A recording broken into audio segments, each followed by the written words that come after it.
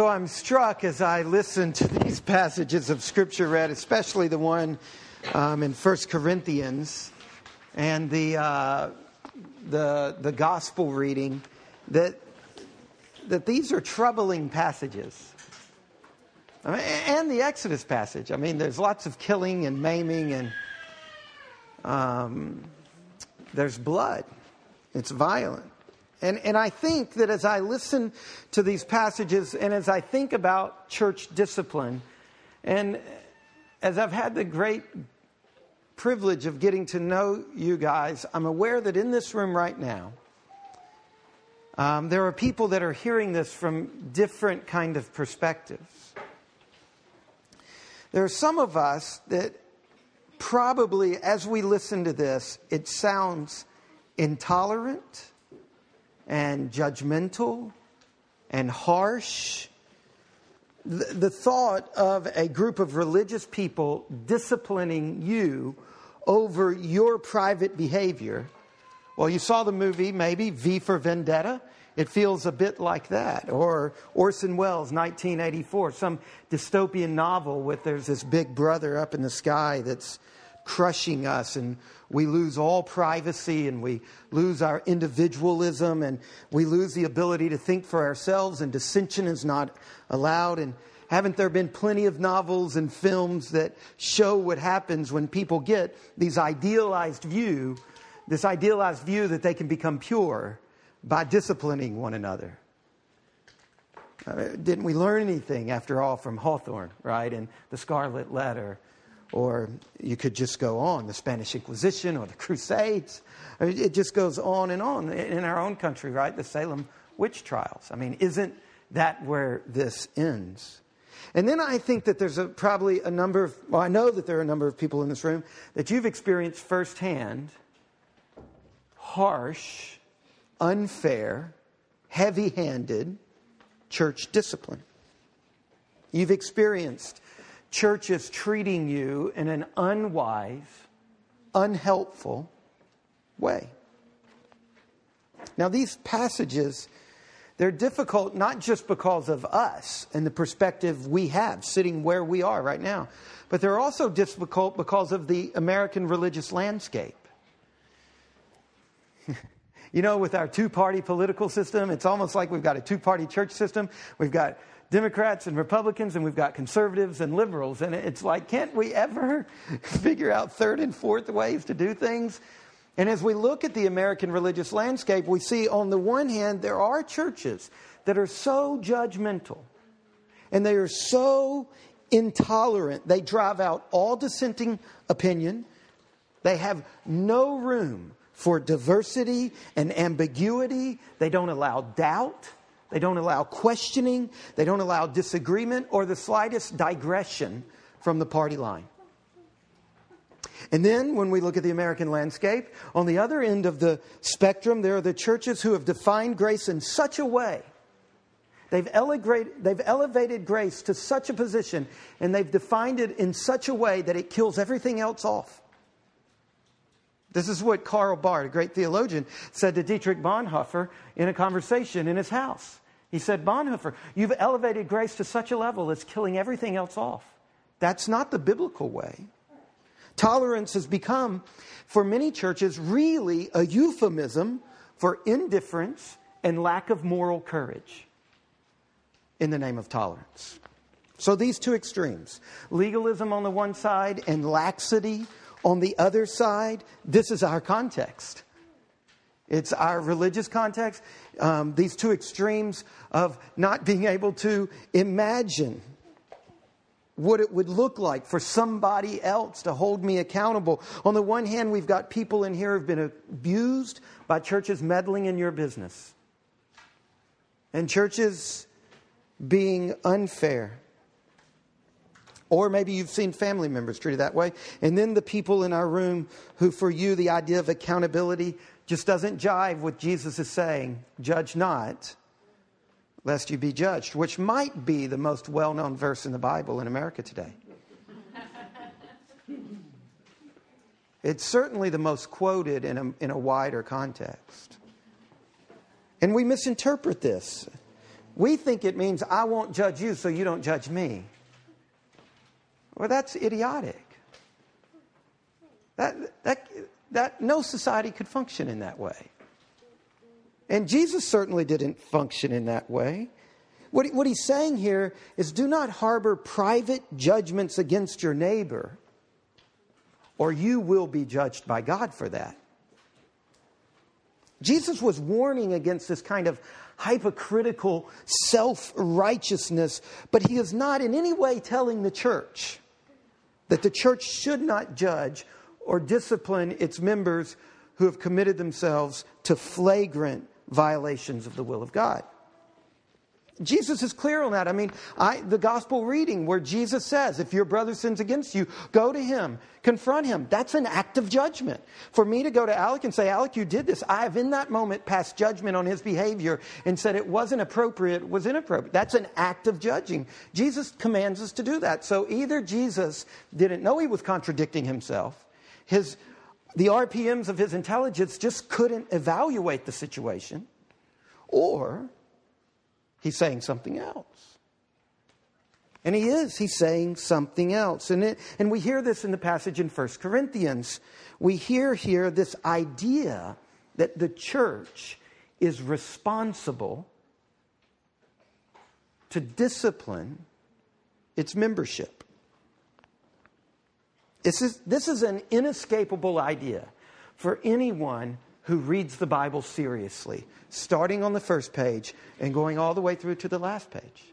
We heard it in the foundational story. There are people in and there are people out. And the people outside, they've got a different relation. Something's going. People inside, there's something else. We hear it running right all the way through. Paul couldn't talk about church discipline without filling chapter 5 of quotes and references to the Old Testament. What Paul was saying is, you're just like Israel. The rules have not changed. You must discipline your membership. And for us to be a faithful church, we must learn how to practice church discipline. We've got to. We've got to do it truthfully and gracefully. We've got to do it with courage. And we've got to do it with wisdom. Now that's hard. So like I said earlier, at the end of the message this morning, we're going to do something we've never done before. We're going to have Q&A time, or we're going to just talk about this kind of stuff. But what I'm going to do up front here in order to set up our kind of Q&A time, so be thinking if you have questions, is we're going to look at 1 Corinthians chapter 5 from two angles. First of all, why should a church discipline its members? And second of all, what exactly does it mean to discipline a church? What is church discipline? All right. Why church discipline? And by that, you could take that in a lot of directions, but I think the way chapter 5 interacts with that question is chapter 5 of 1 Corinthians gives us three motivations that need to be at play when a church practices church discipline. First of all, the church in Corinth must discipline this person who's practicing a form of sexual immorality that in a profoundly sexually immoral culture was not even heard of. You know, when the porn industry says, that's bad, you know, you've gone over the line. This is a seaport town. Paul says at the end of the letter, right? If you're not going to associate with sexually immoral people, you'd have to leave this town. It's everywhere. And even still in this town, they look at something going on in the church and they say, ooh. All right. So the church must discipline this person who's engaged in this behavior, first of all, motivated by their love for that person. For the sake of the person. That's the first motivation. Look down at verse 5. You are to deliver this man over to Satan for the destruction of the flesh. Now I'm going to come back to that in a minute. But look at this next part. So that his spirit may be saved in the day of the Lord.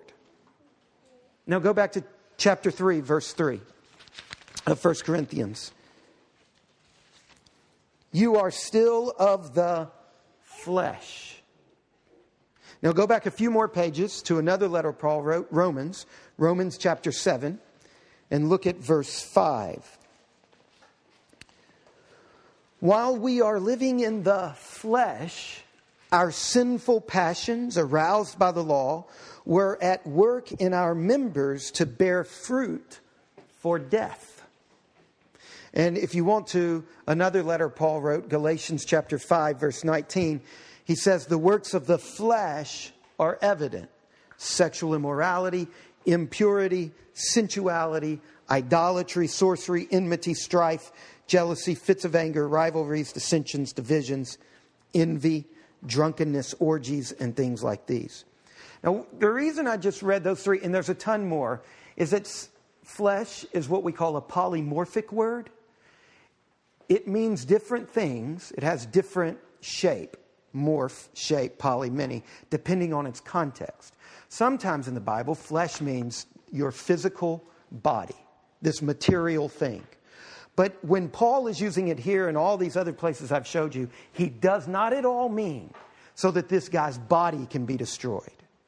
When Paul uses the word flesh throughout his letters, he doesn't mean God doesn't like physical stuff and physical stuff is going to be destroyed. That doesn't make sense. And we're the Church of the Incarnation. We'd have to change our name if that was the case. Paul is using the word flesh in all of these passages as a code word, a suitcase, for that part of our nature that is anti-God, opposed to God. He doesn't mean your physical body. He's talking about that mode of life that is lived in pursuit of your own ends, your attitude of self-sufficiency, that you don't need God, that His ways are not your ways, that your ways are the ways you're going. That's your flesh. And we've got to see that throughout these passages, the Christian view is that your flesh, in that sense, your anti-godness, destroys you. Sin destroys us. It defaces us. It does not bring life. It brings death. It's foolish to sin. And the type of church discipline that Corinth needs to practice with this church member is for the sake of this church member being restored to life, being delivered from this disfiguring, defacing bondage that's sin.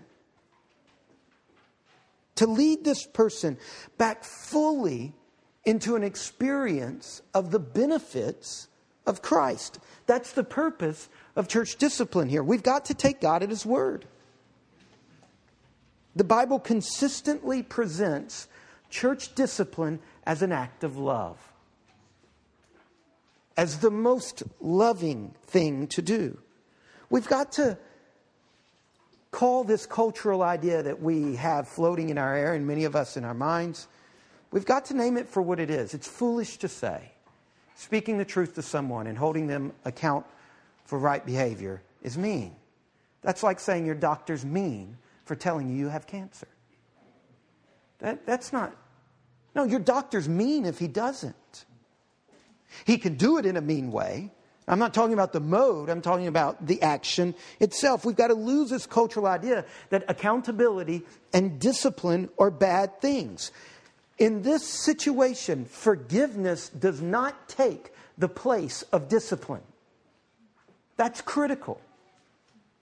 The church doesn't replace the discipline of this individual with forgiving him. Forgiveness follows repentance, which follows discipline in this situation.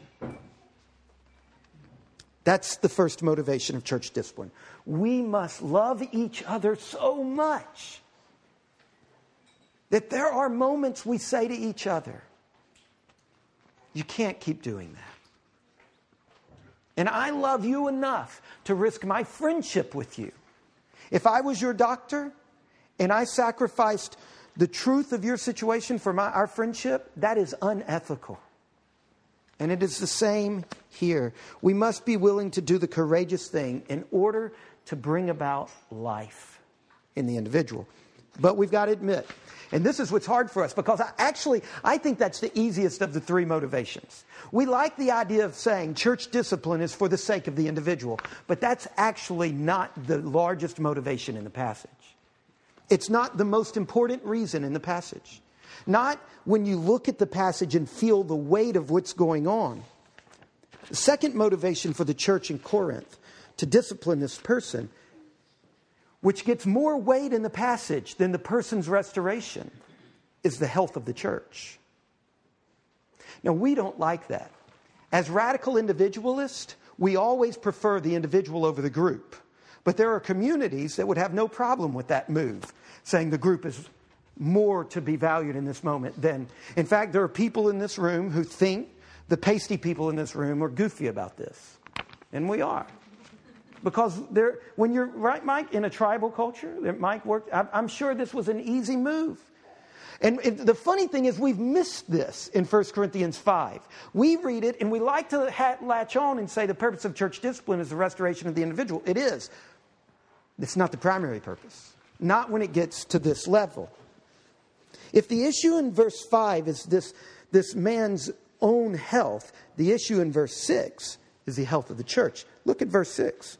Your boasting is not good. Do you not know that a little leaven leavens the whole lump? Cleanse out the old leaven that you may be a new lump. On the one hand, part of what's going on here is that tolerated sin spreads. A little leaven leavens the whole lump. So one reason for church discipline is because you try to keep leaven from spreading through a loaf. It's like trying to keep tolerated sin from spreading through a church. It's as equally impossible.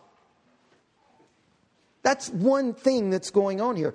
Tolerated sin is contagious sin. I can't tell you how many times I've been in churches where divorce occurs in threes. It happens. Bam, bam, bam. I've seen this a number of times in churches. Now, I'm not saying that every time a divorce... I'm just saying, look, tolerated sin spreads. It's contagious. On the other hand, that's not all that's going on here. In fact, I think that we even can be okay with that notion. Remove this person because this person is going to somehow destroy other people. But there's another sense in which church discipline is for the sake of the church. Look at chapter 3, verse 16. Do you not know that you are God's temple, and that God's Spirit dwells in you? If anyone destroys God's temple, God will destroy him, for God's temple is holy, and you are that temple.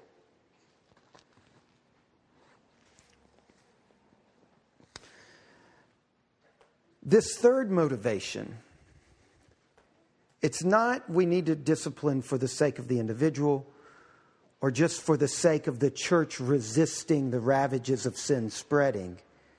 It's because the church is God's temple and we must guard its holiness. And that's really where the weight of the passage sits. The church is the temple of the Holy Spirit. The Holy Spirit dwells in us as a group.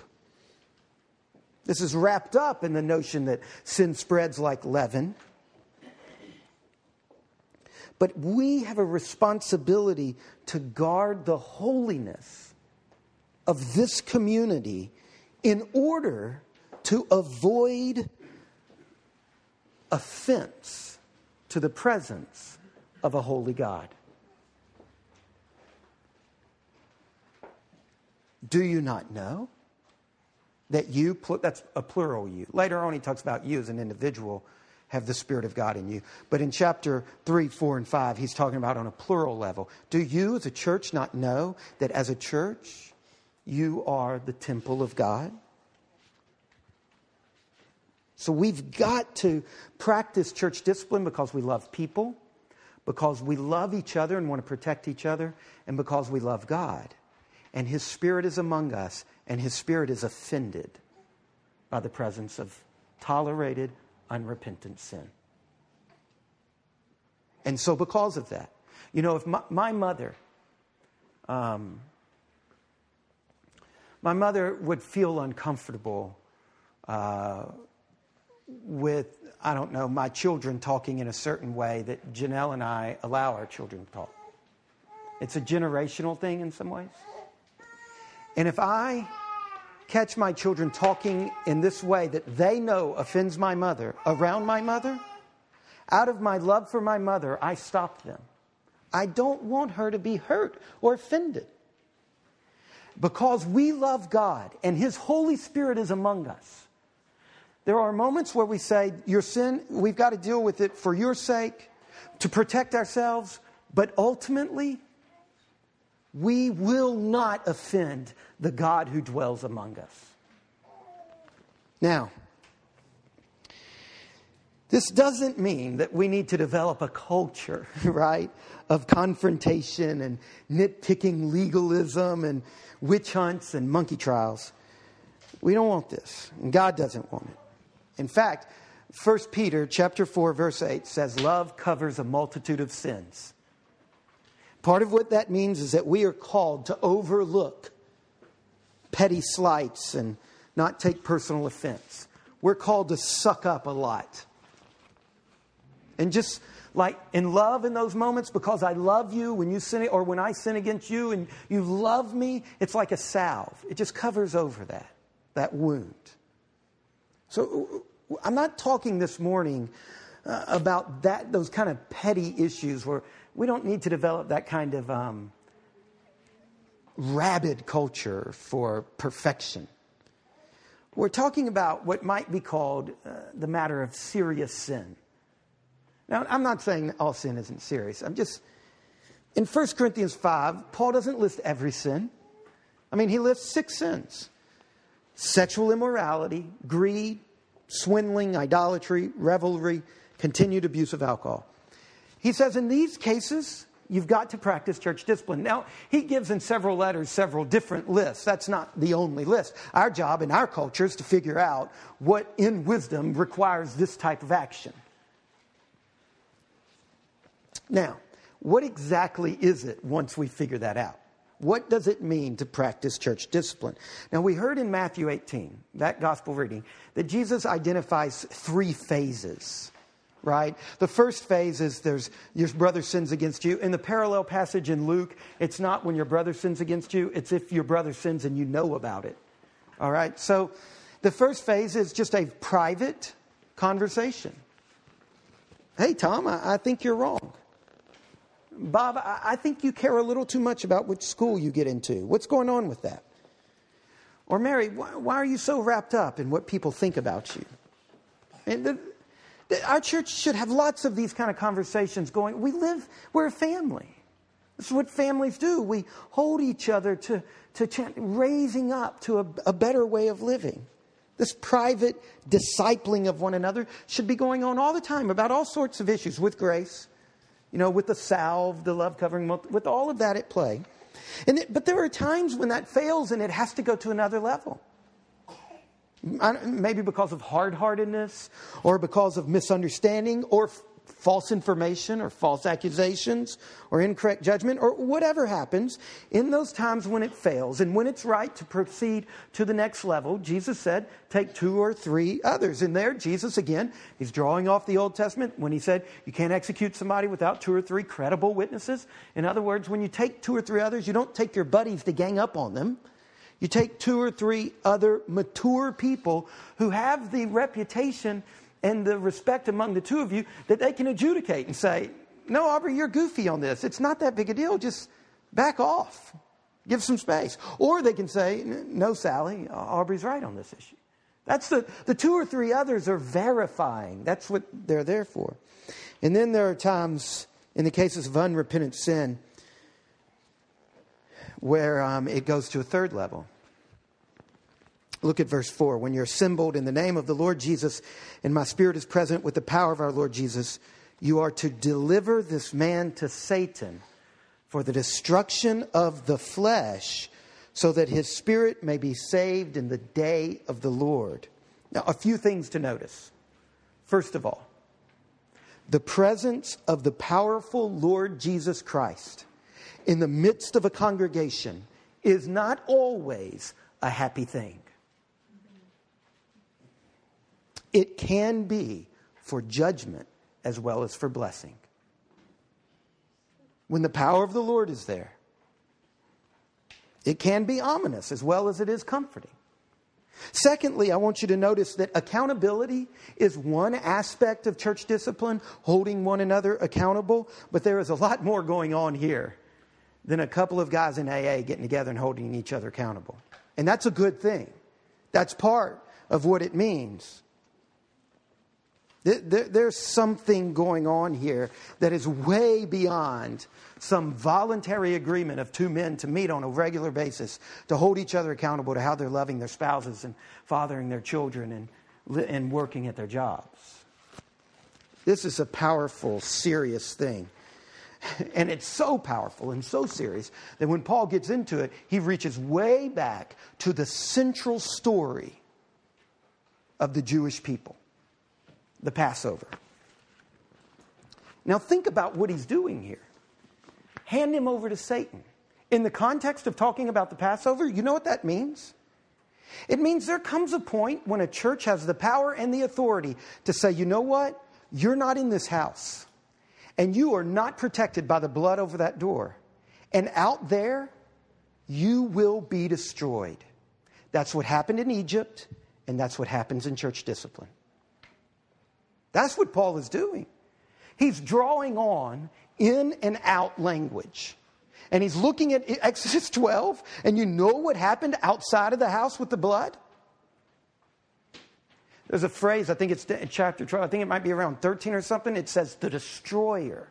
Not talking about God, but God's use of other forces. It talks about the role of the destroyer in the people outside of the blood-soaked house. This is way more than personal accountability. There comes a moment in the life of a church. I mean, we see it right here in Corinth. By excluding this incestuous man from the community, the church is placing him outside the sphere of God's redemptive protection. It's not saying move him outside of the square walls of this building. No, because the church doesn't always have a building. It's outside of the sphere of God's. He is no longer in the house. Chapter 3, verse 9. He says, you are God's building. This man is no longer in the house. He's exposed to the destructive powers of Satan. And Paul, back in chapter 1, verse 18, he already said those outside of Christ are being destroyed. And he's saying a church has the power to do this. So delivering this man to Satan is what we would call excommunication. When they excommunicate him, when they exile him, he is, in that moment, the result is he's in Satan's hands. Those who blatantly and unrepentantly disobey God's commands repeatedly must be placed outside the protective household of faith. To be inside the church is to find life. To be outside the church is to be in the realm of death. You know what it's like? It's like being thrown overboard in a storm. Jonah, that is a picture of excommunication. That is a picture of church discipline. Who sinned? We've got to get him off this boat because the wrath is coming on us. There comes a point when a person refuses to repent that we must say, we cannot walk with you any longer. You must walk alone. When you repent, then we'll be happy to walk with you. But you do not get the privilege and the right to continue to be in the church and to have us loving you and serving you and being in community with you and supporting you and nurturing you and encouraging you. You don't get that privilege or right when there is habitual, unrepentant sin. You are not fit for the church. And so you must leave the church. Now the hope is for redemption of that person and for protecting the church and for guarding God's honor. The hope is that the person eventually says, I can't take it out here by myself. I'm being destroyed. I repent. I miss my friends. I miss community. I miss life. I've done a grievous thing. I've sinned. Now, obviously, there is so much more going on in this passage. Let's just wrap it up looking at verse 12. For what have I to do with judging outsiders? Is it not those inside the church whom you are to judge? God judges those outside. Purge the evil person from among you.